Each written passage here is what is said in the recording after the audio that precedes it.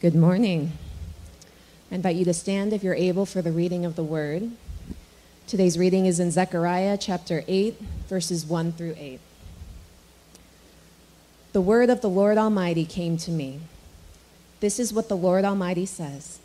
I am very jealous for Zion. I am burning with jealousy for her. This is what the Lord says. I will return to Zion and dwell in Jerusalem. Then Jerusalem will be called the faithful city, and the mountain of the Lord Almighty will be called the holy mountain.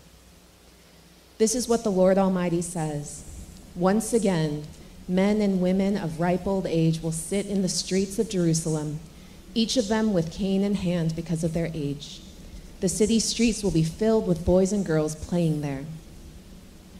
This is what the Lord Almighty says. It may seem marvelous to the remnant of this people at that time, but will it seem marvelous to me, declares the Lord Almighty. This is what the Lord Almighty says. I will save my people from the countries of the east and the west. I will bring them back to live in Jerusalem. They will be my people, and I will be faithful and righteous to them as their God. This is the word of the Lord. Good morning, good morning.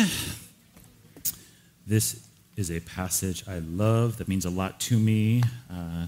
Let me kind of situate it and situate us, why this is so important. So if you're around here ever part of this, you know we're coming very close to a big milestone for us. We are now only 2 weeks away from our anniversary Sunday.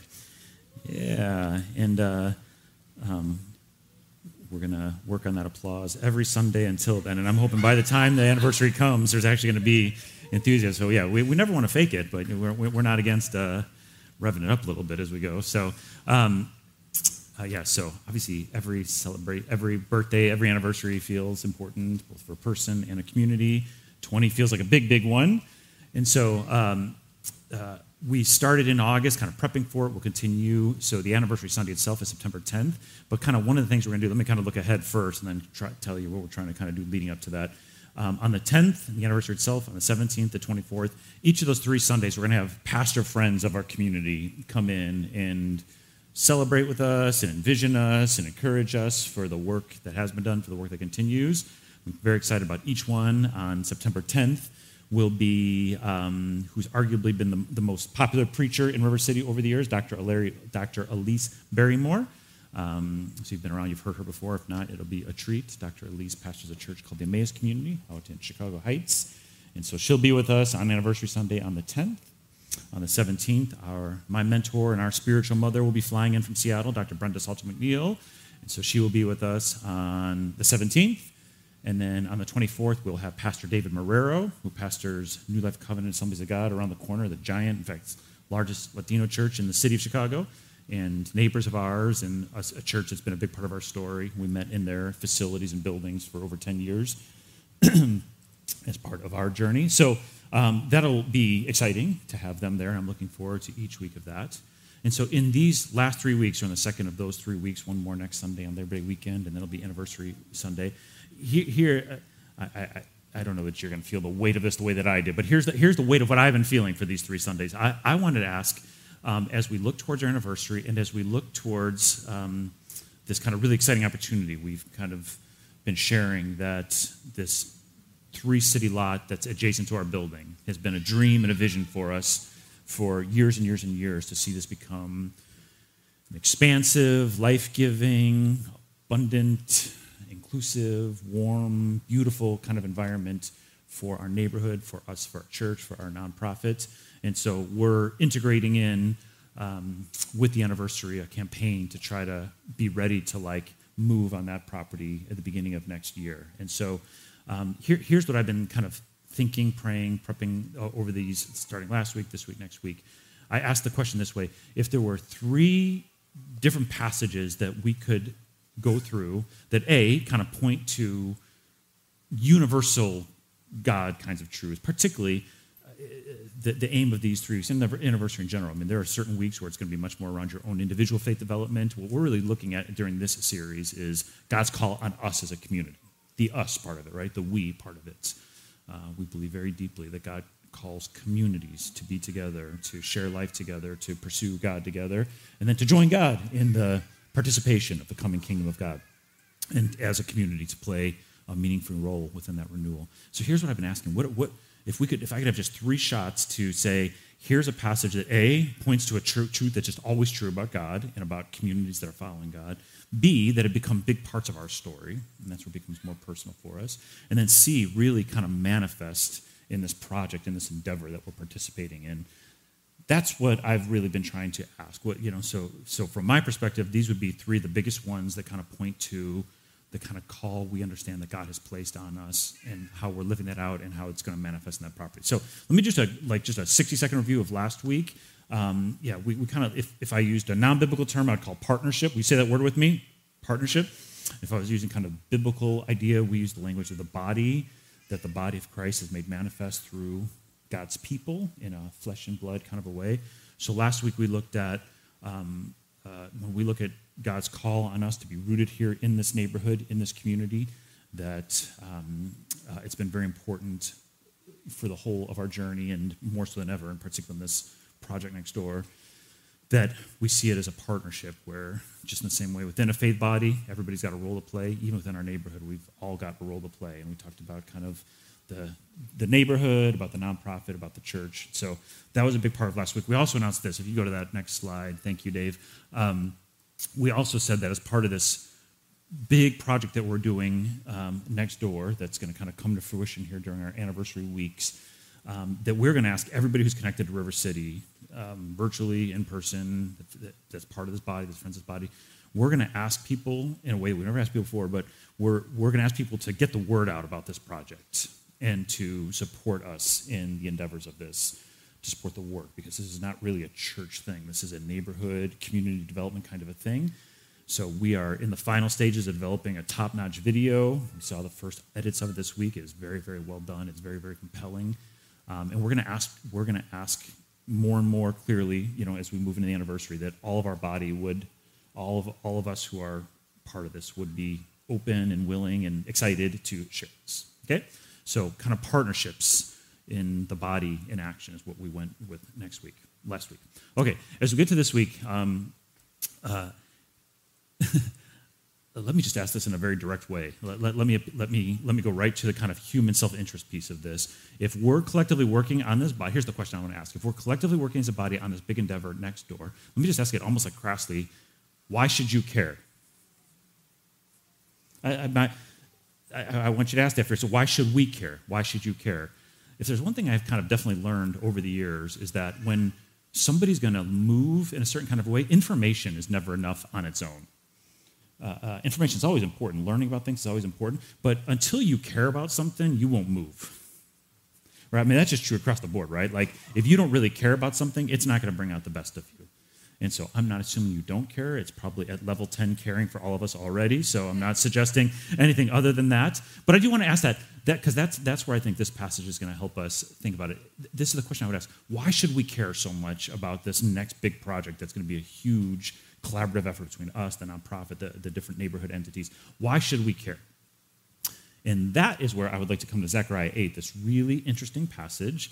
And we're going to kind of make our way to this, but I want you, there's such an interesting word in Zechariah 8. You can, Dave, if you don't mind coming back to the passage now, we'll be kind of making our way through this passage. I'm going to come back through the whole of the story, but I want to jump ahead to this really interesting word that God uses of the remnant of the city, and then actually of God itself. God says that whatever is happening in Zechariah 8, God uses this word. God says, when I look at what it is I'm talking about through this prophetic word, the word that comes for God is the word marvelous.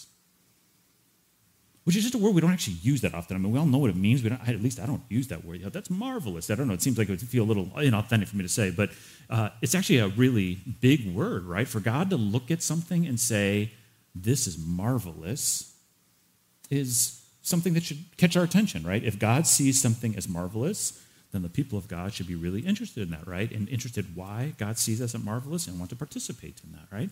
And that's where Zechariah 8 goes, is God describing something to the people of God in the Old Testament, calling them from something and to something, and ultimately God says this is marvelous. So let's kind of, you don't really need to know the inner workings, so I'm not telling you this, but I've like went back and forth of like making this a 2 or 3 week series just on this passage. I think so many things are happening, so I'm doing something I don't usually like to do. I'm going to have 3 points in here that each probably should be their own week, but I wanted to stand alone. But there's a lot of substance in here, so I'm like really inviting and hoping you'll kind of like really dive into this passage, okay? So let's start with what's happening, because historically here, let's do story time, shall we? What's happening in Zechariah 8? Okay. In the Old Testament story, there are these kind of different periods where Israel, the nation of Israel, is under the captivity or ruler of some kind of a superpower. The last big one is Babylon. So Babylon became this enormous, powerful city. They defeated the city of Jerusalem, really left it in ruins, brought most of the people into captivity, into the city of Babylon, left some behind. But the ones they took were especially the ones who were driving. They took all the professionals, all the artists, those that were really driving a lot of life. The city of Babylon took all of them into captivity, and very few were left in Jerusalem. All right, so this is a big part of the story in the Old Testament, and so God says something really unexpected to the people, to the nation of Israel while they're in captivity. This is famously depicted in Jeremiah 29. Jeremiah was one of the most famous of the prophets of these words. God said, even though you're in captivity, even though you're in exile, even though you're in a place you do not want to be, nonetheless, I still want you to seek the shalom of that city. All right, shalom is this big, wonderful word that in English it's often translated peace, but it gets to something much bigger. It gets to a fully multidimensional approach to health, that every aspect of it is thriving and flourishing. In this really unexpected way, God says, while you're in captivity in Babylon, I still want you to seek the shalom, pray for the shalom of that city. And the people respond to that call from God, and they do seek the shalom of that city. And what ends up happening is the city really does prosper. It really does grow economically, and families build houses and plant gardens, just as Jeremiah told them to. And so over that period of time, the nation of Israel kind of became part of the lifeblood of that city of Babylon. So this place that was at the roots of the destruction of their city of Jerusalem, and they were brought into captivity, but now they become kind of part of the life of it, and they have been seeking the shalom, and the city is prospering. All right? So that's all pre to this. Now, Zechariah is called a post-exilic prophet. What that means is that the nation of Israel has now been released from their captivity in the city of Babylon. They are now free to go back home, except the reality is most of them don't really want to go back home anymore for reasons that actually are not super hard humanly to understand, right? Years and years and years have passed, right? So these young people who grew up in the city of Babylon, they're like, I get it that the city of Jerusalem is important to my parents, it was important to my grandparents, but I'm doing pretty good in this city, right? And this is where you see these dynamics have just kind of been around forever. When the people of Israel who were in the city of Babylon thought about Jerusalem, they thought about Jerusalem the same way that many of us in today's climate think about cities or neighborhoods that have been neglected and left in disrepair for a long time. Right? Usually these are terms that, at least in their origin, are usually said with a little bit of a cynical or even negative attitude. But when we call something the inner city, there's usually a kind of a connotation we're saying that, right? That it's a place that has been left in disrepair for a long period of time. When we call something the hood, we're usually talking about a city that is, or a neighborhood that is fighting historical social ills as part of its day-to-day reality, right? When the Jewish people who have their roots in the city of Jerusalem, when they think of their city of Jerusalem now at this point, they're saying it's dangerous. There's no infrastructure left anymore. There's no way to get jobs. There's no walls to protect us. There's no schools for our children. And why would we go back to the city? And so that's what the heart of this passage is about. This is about God calling on the nation of Israel who live in the city of Babylon, who have now been freed from their captivity, who God wants to invest in and partner up with the remnant who is still there in the city to rebuild the walls of the city of Jerusalem. And what the people see and what God sees are not matching up here. What the people see is a place that feels dangerous and risky, and a place that they're not necessarily compelled to participate in the rebuilding with. And what God sees is a city that, this is another kind of interesting parallel. When you see these kind of cities that are, or neighborhoods, it was back then, you can see this now. When you see, there's never a perfect term for this. It's called disrepair, disinvested, a neighborhood that's struggling with oppression, violence, whatever kind of language you would use. One of the things you see, even in the Old Testament, that's just as true now, is that a neighborhood never gets there on its own. That's not the natural course of a community, of a city, of a neighborhood. Actually, the natural course is quite the opposite. People who live in a neighborhood want to feel proud of where they live. They want to be invested in where they live. They want safety where they live, right? They want access to things. They want resources where they live. When you see a place that is in disrepair, that is kind of struggling with the things that come with that, violence and threats and stuff like that, it is always because that town or that city or that community carries the impact of historical human sin. Whatever term we use, something like disrepair, that is a city or a neighborhood or community that carries the impact of historical sin. Right? So Jerusalem was not always a city that was in disrepair. Right? It actually had been a city that was thriving and flourishing. There's a reason now that the walls are burned down, that there's a lack of jobs, a lack of opportunity, that it's not a very safe place. There's a reason for that, and that's because this empire came in and gutted the city. Right? And so the current state of disrepair is not because that was just the natural course of it. It's because human sin impacted it. And I just think that's always an important part of the story. Whenever we're talking about, and there's neighborhoods like this all over Chicago, neighborhoods like this all over our country that are in disrepair, there's never a neutral story behind that, right? It is always because of the impact of human sin. Whether we would look at racism and redlining, whether we would look at the way that cities and neighborhoods were put together, things, the way that they were gutted, that's always a part of this, right? So that's a lot of backdrop on the story, but what God says to the people I don't think makes sense without understanding kind of what they're up against. God is now saying, in the same way you sought the shalom for this city that is now thriving and has all kinds of economic opportunities and feels very safe, and you have all these kind of options for you, I want you now to seek the shalom in your neighborhood that you're from, in the neighborhood of Jerusalem. All right? So I'm like really feeling how much content there is to this and how much I want to say in each one, but are you following all right? Am I losing you, or is this making sense so far? Because I didn't even get to the 3 points yet. That's what's worrying me. But are we doing okay? Thank you, Stella. I hear your voice above all the others, so I'm going to grab on. This is what you have to do up here. Okay. This gets to the question, why should we care? I'm kind of making the case, if I can kind of just say it straightforwardly, that God wants the people of Israel to do something that they're not really inclined to do and that they don't care a whole lot about in this moment.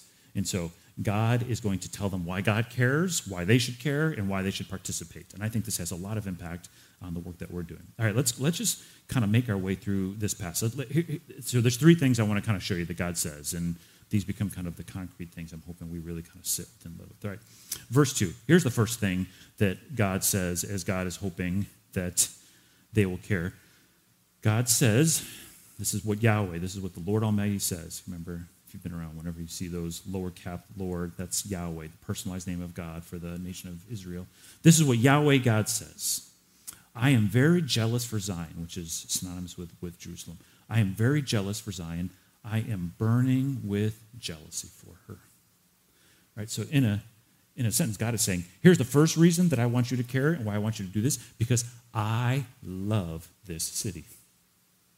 I love this city.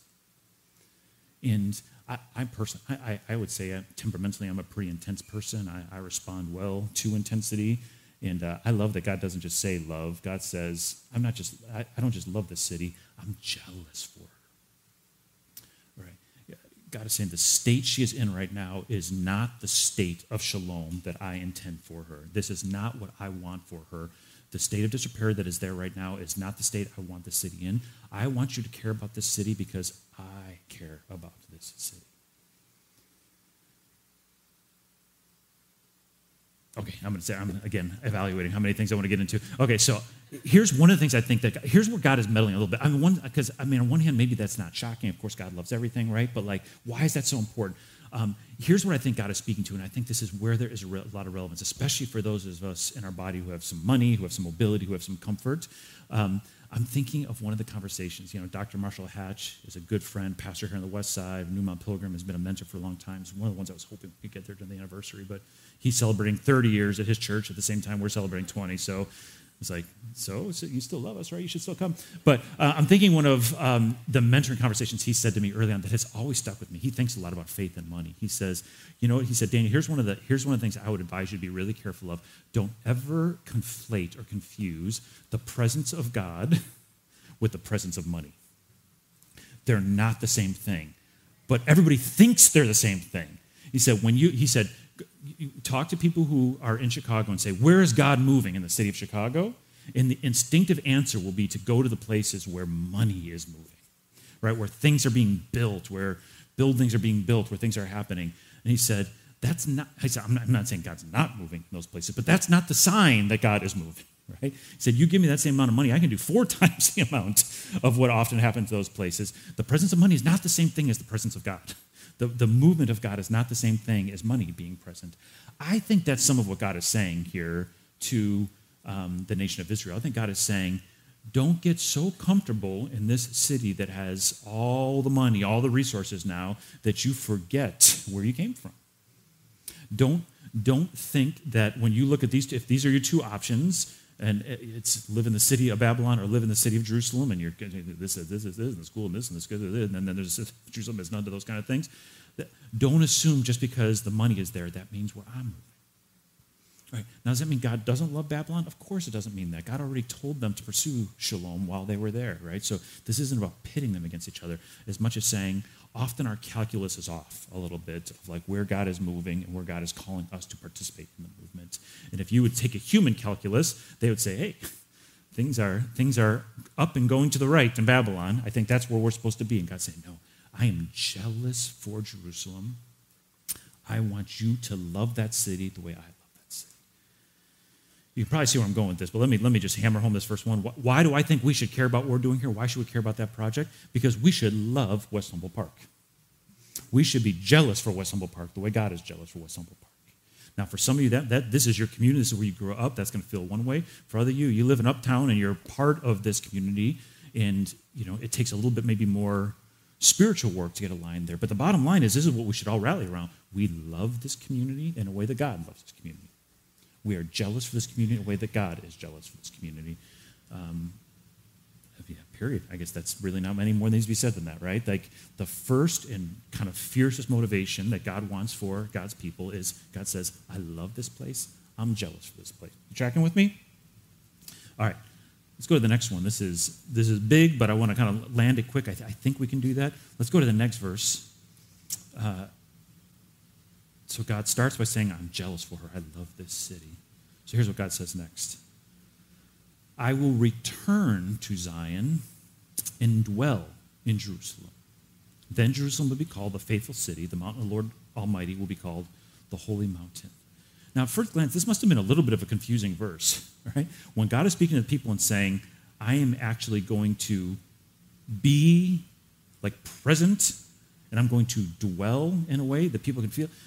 It must have been a little confusing because they don't know about what's going to happen some hundreds of years later. But what do you think God is pointing towards when God talks about this? God's pointing towards the incarnation of Jesus Christ. That God is going to actually come from the realm of divinity, from the realm of the spiritual, and come into flesh and blood in the person of Jesus, and actually is going to literally dwell in the city of Jerusalem. It's the same language John uses when he talks about that Jesus came and dwelt. He tabernacled among the people. He took on flesh. One of the most famous passages on incarnation, John chapter 1.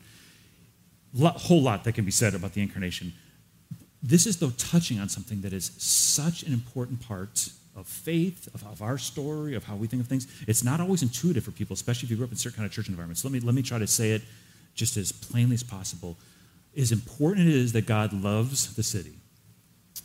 Love, as beautiful and as important it is, can feel very elusive, very conceptual, very hard to grab onto. Right? We have this in the human sense too, right? I say you love me, but it's like I need to see some demonstrable things that show that love, right?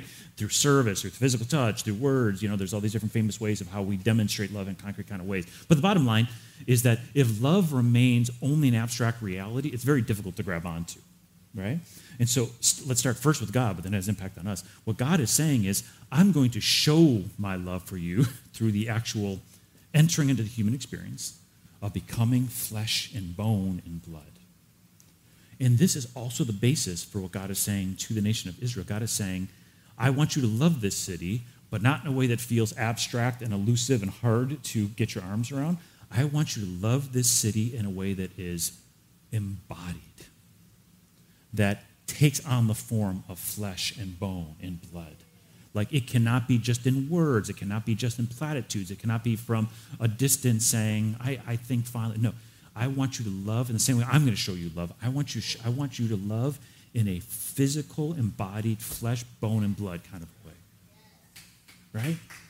Thank you. I'm different parts of you respond to different things. If maybe 3 points is good, I'm going to get like all three sections of the church between before this is all over.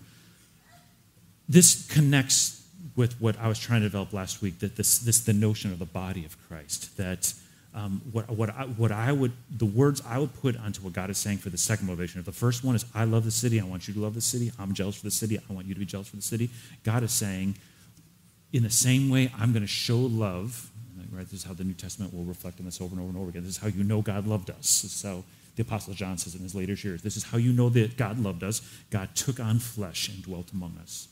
God is saying, this is how the people who are still there as the remnant are going to know that you love them. You're going to be physically present there. You are going to be the body of Christ in flesh, blood, and bone, and be an embodied materialization of the faith, hope, and love that you profess for. And if I can just stay here for just a second, here's where, over the years, on one hand, I think hopefully that sounds like, yeah, that makes sense. Here's what I've experienced, particularly those who grew up, if I can use loosely kind of this term evangelical, but those who grew up, especially in evangelical settings, we were formed in such, and if you weren't in this, you can just kind of listen in and go, oh, that's interesting, that makes sense why that's a struggle. For a lot, we were struggling in ways where, here's how the Apostle Paul says it in 1 Corinthians 13, that faith, hope, and love is kind of what everything that matters, and particularly love. Many of us were formed in such a way where faith, hope, and love never had to take on material form. If you had a good quiet time every morning and could profess to having a strong personal relationship with God, that's as much as was ever expected or hoped for you in your faith development. Many of us learned to operate in faith in a way that was disembodied, if I can use the opposite terminology, that did not have to show up in a particular way to manifest love. And that's just not how God talks about faith, hope, and love in the Bible. In fact, it's quite the opposite, right? It's not to ever deny or diminish the importance of a personal relationship with God. We care about that very deeply. I hope you become people who, like, all day long are in conversation with the God of the universe who's talking to you, right? Like, there's nothing in this that's to minimize how important individual personal relationship with God is. But the whole of this, it starts and ends with God starts by saying, I love this place. God ends in verse 8 by saying, this is my covenant. I'm your God. You're my people. Right? The love of God has to manifest in a way that's concrete, that's material, that shows love, faith, and hope in a way that can be touched and felt. And this is a big part of the Old Testament story. God is saying, here's one of the ways that your love is made concrete, is you flesh, bone, and body show up as the body of Christ. All right? I mean, you can see where we're going with this here. For our church's story, this is a big part of it. I'd almost go so far to say this. If a community of faith is not rooted in a place, you just never know what you're really doing. Right? There's really no sign of, like, if it's actually manifesting in our kind of way that's in alignment with the redeeming power of God when you're not rooted in a place. It's one of the many reasons why place is so important for us, and a particular kind of a place, because this is connected to a much larger thing of being as a body connected to the body of Christ in a way that's being fleshed out in a material way. Right? That's always been true of our body. That's one of the things that really drives this project that we're doing right now next door. Tracking with me? Let me see if I can get the third part of the room with this last one. Now, this is going to sound funny. This is actually all I was going to do for the sermon initially, this last one. But that was the build. But it just all feels so important. Here's the last thing. And maybe I can say, like, I think, okay, so you're tracking with me, right? The first thing God says to them is, I love the city. I want you to love the city, right? My jealousy for this place, for it to be all that I imagined for it to be experiencing shalom and peace and well-being, right? So that's this first big driver. I love this place. I want you to love this place. Secondly, God roots it in the story of God's own incarnation of taking on flesh and blood. God is saying, I want you to live in such a way that faith, hope, and love are not just these conceptual realities. It's lived out in a material way, right? Now, I think God is anticipating a question that God is going to answer, but let's name the question. I think God is anticipating a question that would be a very natural question for the people who are actually going to respond to this and say, okay, we want to love like you love. We want to show up in flesh, blood, bone kind of a way. What does that actually look like, God?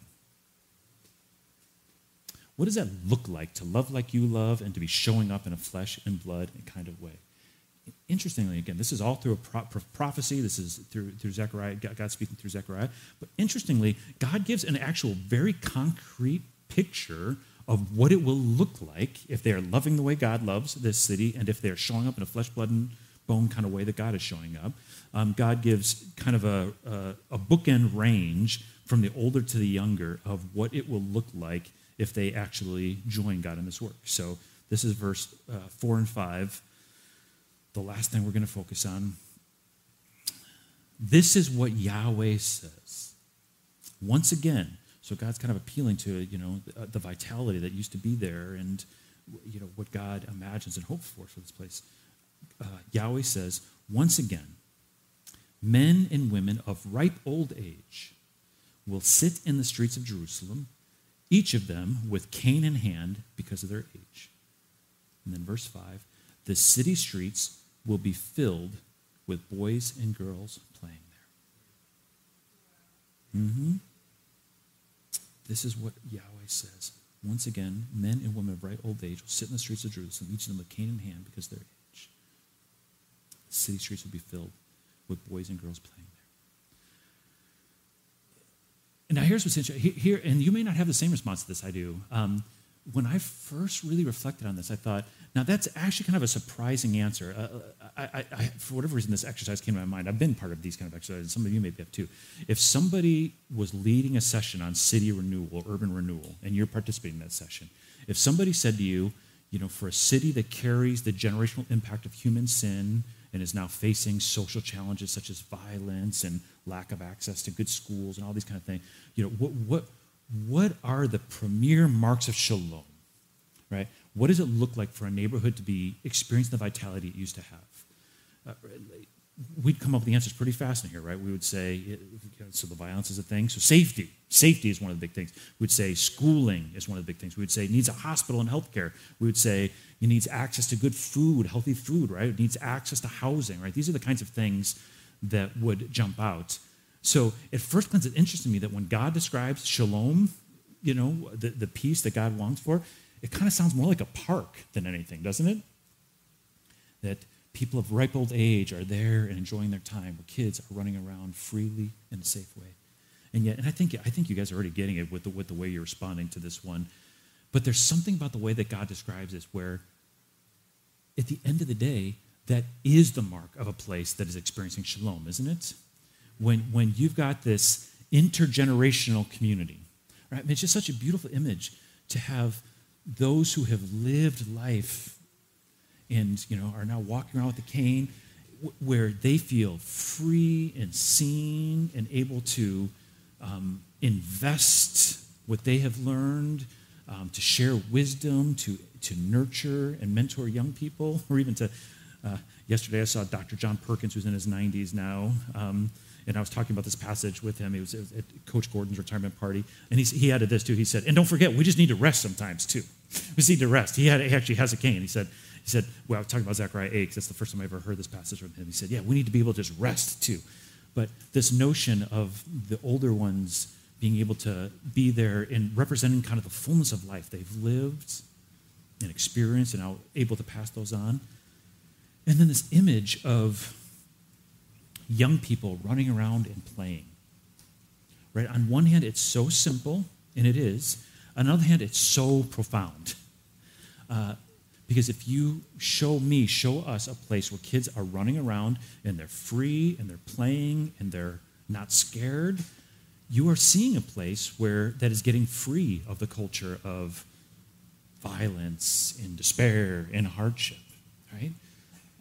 because you could also say in the opposite, and this is what's too often true here. This is probably, of all the things that viscerally touch me, what I think most bothers me is when it's just so normal for kids to talk through which route they're coming home from school, right? Like, Sean, you're here. Like, every day you walk the kids home from school, right? Like, they can't walk home from that church, from the school right there home, without being at risk of violence, right? This is the whole of what Sean does.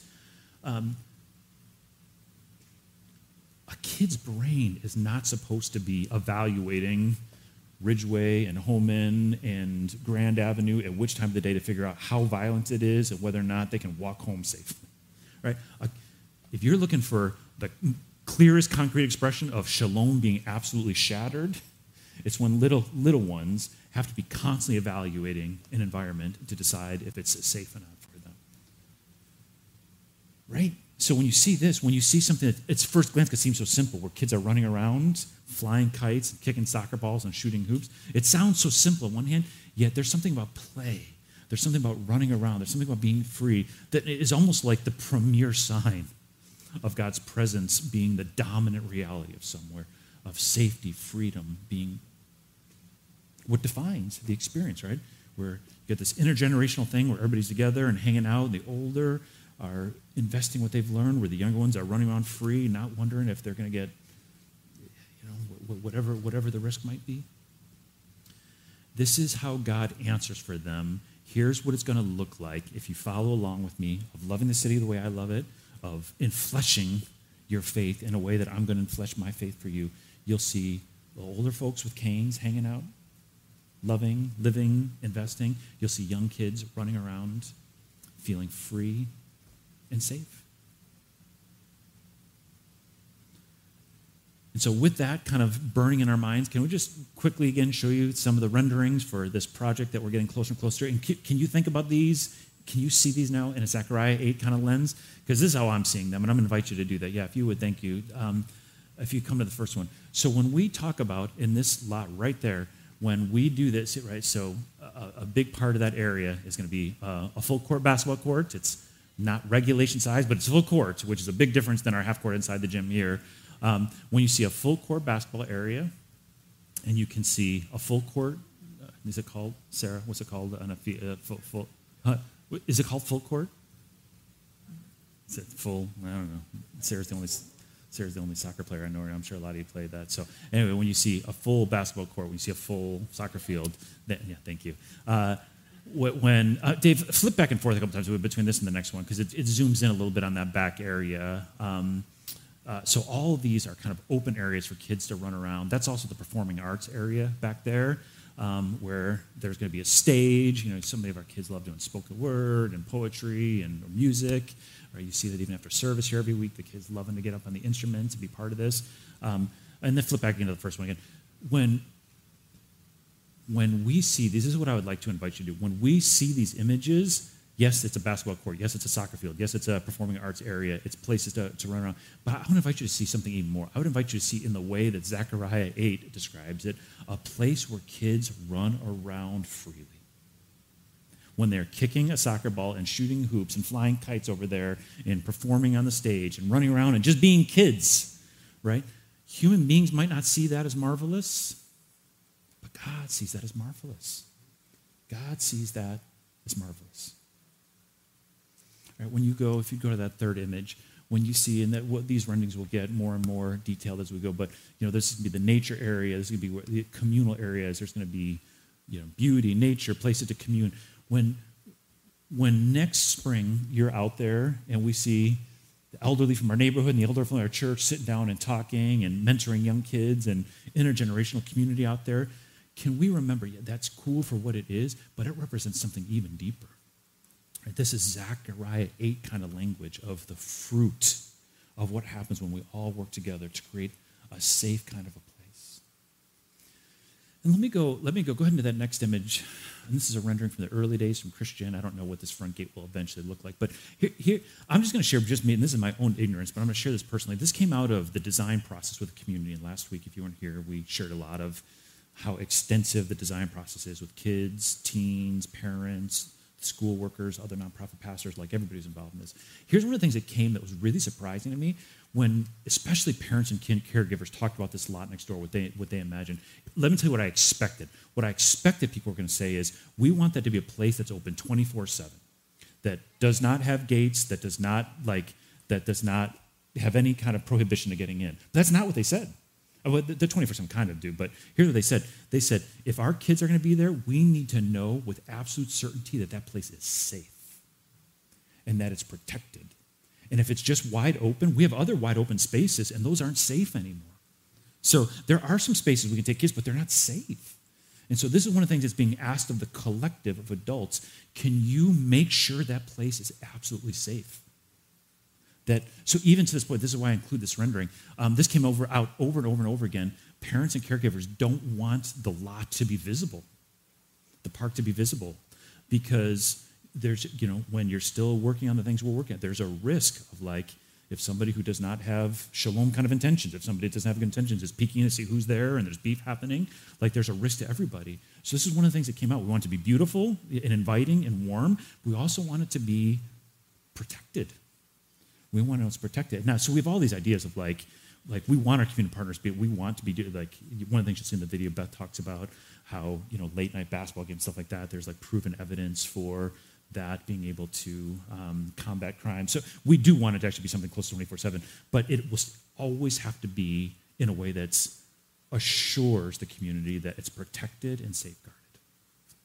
Now, I mentioned that's kind of specific, but it feels like such a big part of the Zechariah vision. In fact, I didn't end up doing the rest of the chapter, but when you read through the rest of the chapter, you see over and over again that one of the things that God is directly addressing is the threat of violence, the threat of lack of safety for people.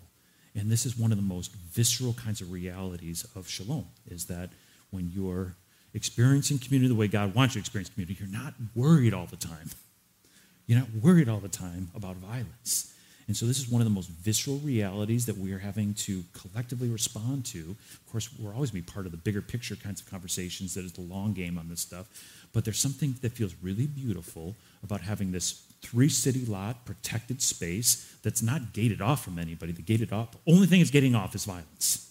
It's the only thing that's being gated off in that thing, where it is a place, and this was part of the original vision, and this really came to fruition, of the 4 values we talk about when the kids come here. The first thing is always, we want this to be a safe home. Anything that threatens safety here is of the highest offense. A church, nonprofit, all the time, and that's going to be true of this lot next door. Okay, obviously I'm getting very animated about this, so I'm going to take a deep breath here and inhale, and you can go ahead and take that down. Thank you, Dave, for doing that. But this is why, this is one of the many reasons why this project that we're about to embark on feels so important. It's one of the reasons why we're going to ask you to share widely about it, because it takes a lot of resources to make something like that happen. And I actually think there's a lot of people who want to see things like that happen. We're not asking you to go tell people about our church so we can have a bigger sanctuary. No, this is really not about the church at the end of the day. This is about participating with God on something that feels really significant that's been 20 years in the making. I'm excited about it. I think it's going to make a big difference. We want to have everything raised this year, so at the beginning of next year, with all the plans in place, we want to have that thing fully operational by the very first day, that it's nice, like even semi-nice for kids to be out there. And it's going to require all of us. And it's kind of fun when we do things that require all of us, because I'm very confident it won't work if we don't all do our part in it. So I'm going to ask you to join me in prayer. Worship team, you can get ready to get back in. And I'm just going to ask us to kind of sit in what so many years ago God was saying to the nation of Israel, and for us to kind of hear this in our own words. So join me in prayer, if you will. God, I want to first acknowledge you always care about each individual person's journey in here. And so right now, each person is bringing their own joys and struggles and hardships and sorrows and prayer requests, and you care deeply about that. We're never minimizing those when we talk about the communal call. So God, we just invite each person right now in this moment to come into your presence. I mean, your presence is already here, but we invite you to invite us to just kind of breathe deeply. In fact, if you don't mind doing this with me, can we just kind of take a couple of deep breaths here, like inhales and exhales, whereas this is one of the words for spirit is breath. It's the same word, breath, wind, spirit, all the same word. So inhale with me if you will, just, and then exhale.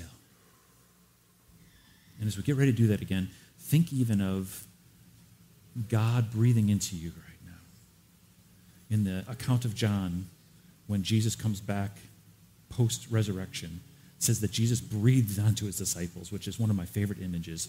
So as you get ready to inhale again, I know this is different than what I usually do, but I'm just feeling this right now. I want you to imagine the God who is life, the God who is love, the God who brings healing to everything that God touches. I want to imagine that God breathing into you, and then let's inhale. And let's exhale.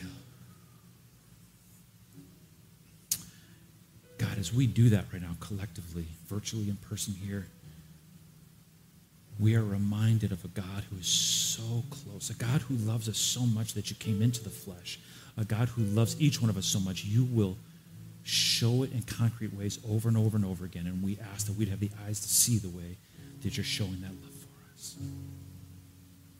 Now, God, on the eve of our anniversary, we're also asking as a community for us to hear your voice. And I believe these words that you spoke through Zechariah to the nation of Israel are the same kind of words that you would speak to us. So God, I would just ask that you would, as a collective, help us to remember that the place you have called our church to be rooted, to be joined with many who came before us, many who will come after us, so many who are at work right now. You have called us to this place because you love this place. And you want us to love this place. You are jealous for this place, God, and you want us to be jealous that this place would experience all the markers of shalom, of peace, of well-being, of love made manifest. God, I pray in the same way that through Zechariah,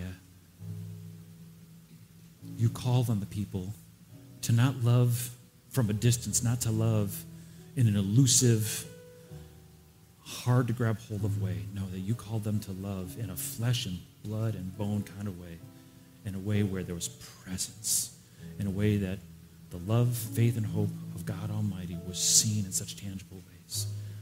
God, I pray we will be beneficiaries of that, of seeing your love made manifest through people, and that we would be conveyors of that we would each see that we have a role to play in being a physical manifestation of your love. And then, God, this image that's just such a simple and yet piercing image, this image of an intergenerational community that's enjoying time and space, that feels free to be seen and loved, free for those who have lived life to invest and share and impart wisdom, for those who are young to be able to run freely without the threat of harm or injury. God, this is one of the material ways that we can live out this call. So we want to do this in many ways, but we do pray for this big project, for this 3-city lot next door. May that be for years and years and decades, may that be a place where Zechariah 8 is lived out in a palpable kind of a way, where we just all the time seeing young ones run around freely in a way where they can be kids and be loved. May we see this intergenerational, intercultural kind of community where all of your people, in simple and yet profound ways, sit together and commune together, love together. As we respond in worship now through singing, God, pray that we'd be attentive to your voice, attentive to what you would call us to see different, feel different, experience different, and then live differently, God. Move in us in this moment, we pray. Amen. Will you pray with me?